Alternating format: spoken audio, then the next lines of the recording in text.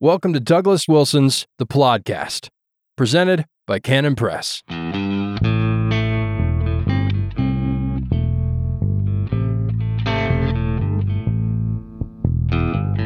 Yes, God don't never. Welcome to The Plodcast, episode 221.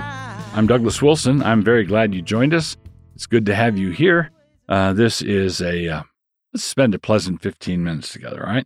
So I want to talk a little bit about something that I was reflecting on today, maybe yesterday, maybe both. And it had to do with people's reaction to COVID. But there's a pattern of thought that we need to take note of. I will appear to be jumping the tracks here, but I'm not really. In Henry Hazlitt's fine book, Economics in One Lesson, he goes over what's called the broken window fallacy. The broken window fallacy. And that's the idea that if someone throws a brick through a window, then that's a job creation. That gives extra business to the glazier, and the window shop guy is going to have, if someone who went up Main Street and down Main Street breaking windows, it might be the best week that the glass and awning place has had in a number of years. However, destruction is still destruction, and it's a net negative, not a net positive. The optical illusion is created because the positive is all located in one place. And you could send a television reporter down there and interview him, and he could say things like, "Yeah, I don't know what happened, but man, we've never had this kind of week ever. I'm gonna be able to buy the kids a new pair of shoes because we're having such a good week." Now, what's going on? The benefit of all those broken windows is located in one place, and it's photographable.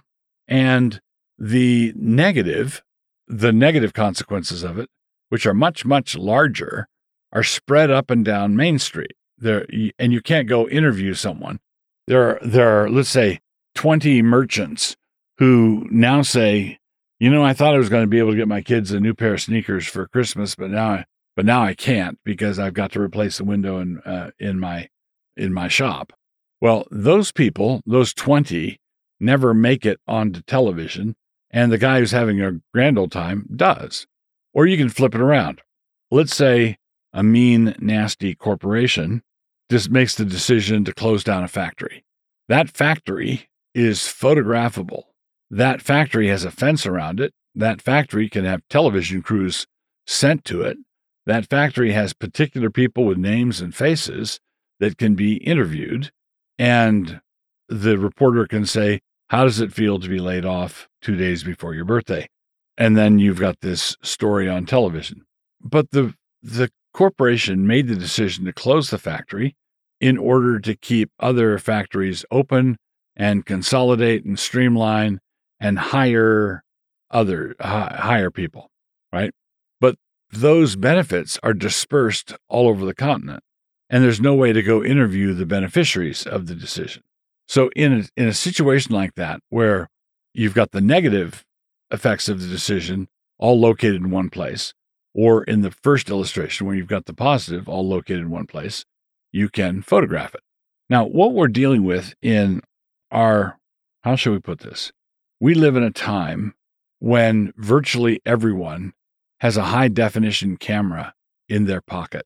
And we've gotten to the point where when something remarkable happens somewhere, it could be a plane crash, it could be a riot at the White House, it could be, it could be a disturbance outside a bar in the middle of South Dakota. Whenever an incident happens, I kind of expect footage, right? Don't you? We expect someone to be around with a camera. We expect someone to be around filming it. Cameras are absolutely everywhere. Now, what that means is that you've got in the old days, when you closed down the factory or when the guy at the glass and awning shop was having his good week, it used to be that there was one good camera in town, and the editor at the television station would have to send that camera somewhere in order to get footage. But now everybody's got a camera, and you've got 10,000 interviews, 10,000 anecdotes, 10,000 visual images of this, that, and the other. And these images are all competing for airtime. And then people select which ones they're going to watch in a spirit of confirmation bias. Which anecdote, which story, which visual image is going to reinforce what I want to think and what I already do think. Now, so with regard to COVID, what you need to do is, so we've got a disease which is survived by 99% of the people who catch it. If you catch COVID, you've got a 1% chance of it being a really serious problem. And in many cases, depending on what cohort you're in, if you've got what they call comorbidities, you've got a higher chance of trouble. If you are in a low risk group, it's way beneath 1% chance of trouble. But it's a big country. We've got millions of people here, and you can find someone gasping for air in a hospital bed somewhere. And you can get a camera and talk to them about how they didn't take the vaccine, etc. And you don't tell the story about the hundreds of thousands of people who didn't take the vaccine either, and then nothing like this happened. Now, I grant this is important. It's also true that you can do the same thing with someone who has a negative vaccine reaction.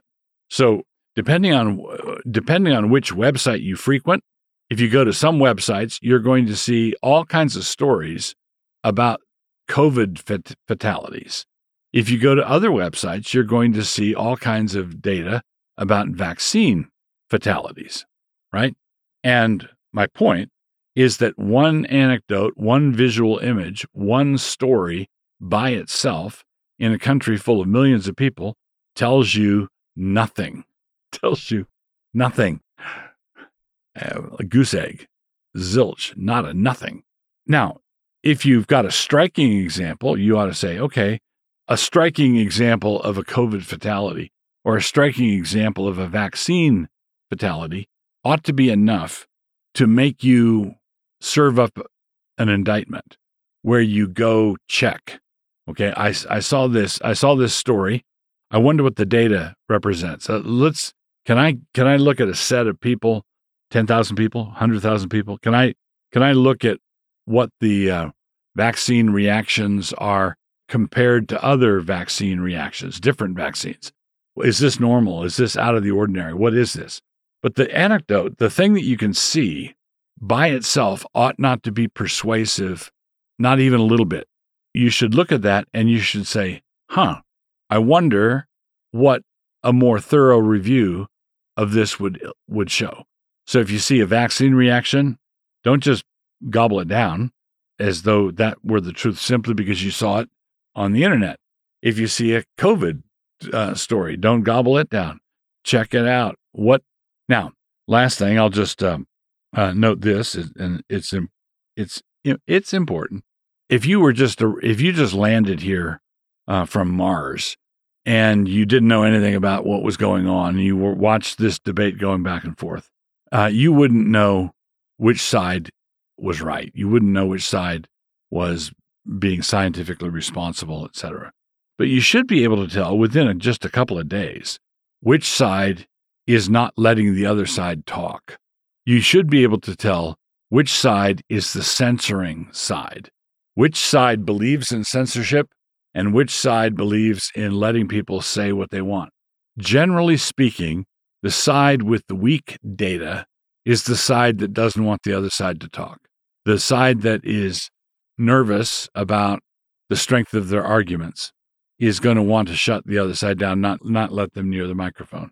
I am a vaccine skeptic. I'm death on the mandates. It's a good way. That's a good way of getting everybody suspicious about them. But it's not because I saw one story here or there. You see a story, you check it out. And then when you start talking about what you've learned when you've checked something out, and you have your YouTube posting pulled or censored, or you're put in Facebook jail, or you're kicked off of Twitter, that should tell you something. Always will be God. Continuing with the podcast, episode 221. In our treatment of sins in the New Testament, which we are calling hamartiology, we've occasionally had to deal with something that is not necessarily a sin, and whether or not it is a sin depends on the direct object. Remember, we've gone over this before. I love fill in the blank. Well, you don't know if that person is virtuous or licentious until you know what the direct object is. If the person finishes the sentence with, I love Jesus, or I love my mom, or I love ice cream, that person is fine. If the person says, I love the devil, or I love child porn, then that person is wicked. The verb love doesn't tell you anything. There's some words that just take on their meaning in context, and the direct object is part of that context. We have one like that in this installment, but because there's only one usage of it in the New Testament, and it's an occasion of sin, I'm going to include it here. The word is ekthetos, and means cast out. Ekthetos, ekthetos, and it means cast out. This is in Acts 7:19. The same dealt subtly with our kindred, and evil entreated our fathers, so that they cast out their young children, to the end they might not live. So Stephen is giving his speech to the Sanhedrin here in Acts 7, and he recounts the time that Pharaoh was requiring the Israelites to practice infanticide with all their male children. The mother of Moses obeyed the order, kind of, technically, but managed to circumvent the intent of it. She nurtured the baby for a few months to make the exposure less dangerous for him, and then she built him a little boat so she could put him in the Nile without hurting him. So we can gather from this that the practice of exposure in Egypt apparently was conducted by means of throwing the children into the river. So she built him a little boat so that she could throw him in the river and he would be safe. Her resistance and that of the Hebrew midwives who resisted Pharaoh in this same wickedness is much to be commended. And Stephen is saying that this decision by Pharaoh is a subtle treatment, evil treatment, and we can see from what was required, it was a murderous treatment. And one thing, while we're talking about Stephen's speech, let me say this before moving on. Sometimes it's easy to think that Stephen is hauled before he's a deacon in the early church. He vigorously refuted. He vigorously dealt with Jews who couldn't answer him. He then gets hauled in front of the Sanhedrin, and he gives them a history lesson of Israel's history, which he concludes by calling them names. And I think it was George Bernard Shaw that said that he fully understood why Stephen was stoned, because that's what he thought he did. He just gave, a speech that the contents of which everybody there in the Sanhedrin already knew, and then he called them a bunch of names, and they lost their tempers and killed him. The problem with that is that you're not looking at Stephen's speech closely. Stephen is accused of speaking against this holy place and against the temple, right? He's in Jerusalem. He's accused of sacrilege, in effect, and he's accused of speaking against the holy place and the temple. And if you notice, all the way through his speech, he's talking about great fathers in the faith, Joseph and Moses and Abraham, for example. I'll just take 3 examples. God appeared to our father Abraham while he was in Mesopotamia. Now notice that. God appeared to Abraham in Mesopotamia, not the Holy Land. Not this territory right up the street. God appeared to Abraham in Mesopotamia. Or God appeared to Moses in the land of Midian and said, the place you're standing is holy ground. Well, holy ground in Midian? Really? Seriously? Joseph was falsely accused, locked up in prison in Egypt. And it says, but God was with him. Really? In Egypt? Really? Okay. So, Stephen's point in this is a pointed point. He is saying that basically he is in line, he is in sync with the Hebrew patriarchs, and the heirs of the patriarchs are not. So remember, it was Herod the Great who killed all the boy children in the neighborhood of Bethlehem, becoming a new pharaoh. So Herod the Great becomes the new pharaoh, killing the boy children. And then when the heirs of Moses hear Stephen give his speech, they look on him at the end of it, and they saw that his face was shining like that of an angel. Well, who else had a face that shone like an angel's? Well, Moses. So the heirs of Moses stopped their ears and rushed upon Moses in order to kill him.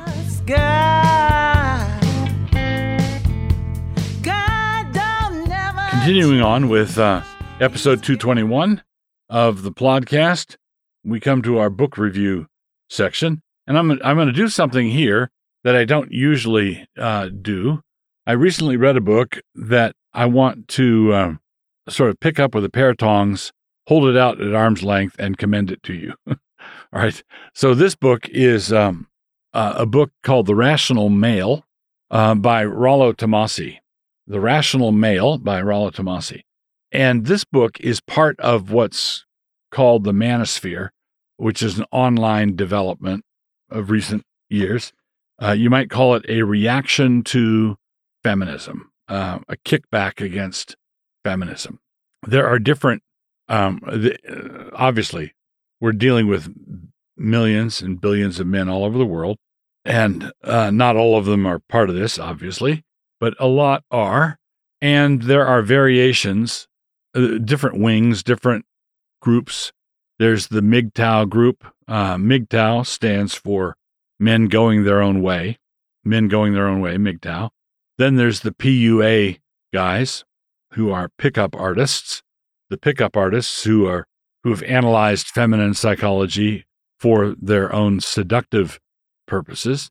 Then you've got sort of a more straightforward, semi-responsible group, and they are clustered in this thing online called the Manosphere. Rollo Tomassi started off with a blog that attracted a bunch of people, and then a number of these of his posts were collected in this book called The Rational Male. Now, the thing that's striking about this book is that it is, depending on where you are, depending on what page you're on, or depending sometimes what part of the sentence you're in, the book is absolutely appalling. I mean, just really appalling. When it comes to Christian sexual ethics, for example, or when it comes to a Christian view of the creation order, he's just not. He doesn't take the Word of God into account, not even a little bit. A man's desire to have multiple women and to score with them and to move on is just taken for granted. He's operating out of an evolutionary paradigm. Why do women act the way they do? Well, it's an evolutionary adaptation. Why do men act the way they do? Well, it's an evolutionary adaptation, and so on. That said, so I want to emphasize that, jump up and down on it. There are things here which a Christian pastor would, just, this is horrendous. This is awful. Then there will be things that he says that are so obviously scriptural, so obviously in line with what the world is like, so obviously in tune with the nature of men and women, and equally obviously denied by your standard issue evangelical big box preacher. So the complementarianism was intended at the beginning to be a nice word for patriarchy, but it turned out to be an emollient, where we put this patriarchy in this soft case, and after 20 years, we opened the case and discovered that it softened everything inside. So complementarianism is supposed to be sort of patriarchy with a smile, but in many quarters, complementarianism is now egalitarianism. And if you want something that preserves the biblical ethic, you're going to have to do a yeah, but regardless of what you do.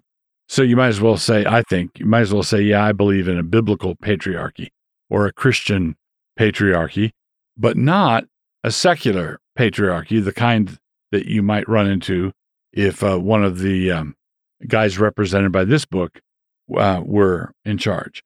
Nevertheless, he says things that are true. And as people who realize that all truth is God's truth, when he says something that's true, we ought to be willing to learn from it. Men and women are different. Their approach to life is different. Their approach to the other sex is different. Their approach to sexual intercourse is different. And we can account for it as Christians. We can account for this by saying this is a creation design issue. And so Christians are dealing with two factors. One is God's creation design, and the other is the doctrine of the fall. So God gave us this intricately designed, wonderful world, and then we smashed it in the fall. And so we've got this wonderful mechanism, male and female, bears the image of God. And as we bear the image of God, male and female, we have to recognize that that image is marred. That image was vandalized by the entrance of sin.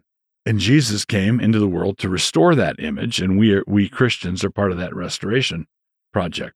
What Tomasi will say is there are certain things that he says that men want to do because this is what evolution requires of them. This is what the evolutionary imperative would say. Women want something different because of evolution. So I don't recall if this was his specific example, but I think this is a good example of what I'm talking about. On evolutionary assumptions, the man wants to propagate his own seed. He wants as many descendants as possible because there's a genetic imperative. The DNA wants to replicate. And so on evolutionary assumptions, what does a man want to do? Well, he wants to impregnate as many females as he can. I remember reading somewhere what percentage of East Asia is descended from Genghis Khan. Genghis Khan had a lot of women and had a lot of children and has a lot of descendants, like many, many, many descendants. And so he would be sort of, let's retire his jersey in evolution's Hall of Fame. So what he did is he preserved his seed, and in male logic, the best way to do it, since sperm is plentiful and cheap, is to broadcast it. Plant it everywhere you can get away with, and there's safety in numbers. That's an evolutionary strategy for men. Now, women are the ones who get pregnant and have to carry the child. When they are pregnant, because in their capacity to bear children, they are more vulnerable than the men are. In their pregnancy, they're way more vulnerable than the men are. And once they have a baby and a baby to take care of, and the baby that came out of them, and they're the ones holding the baby, they have a different interest.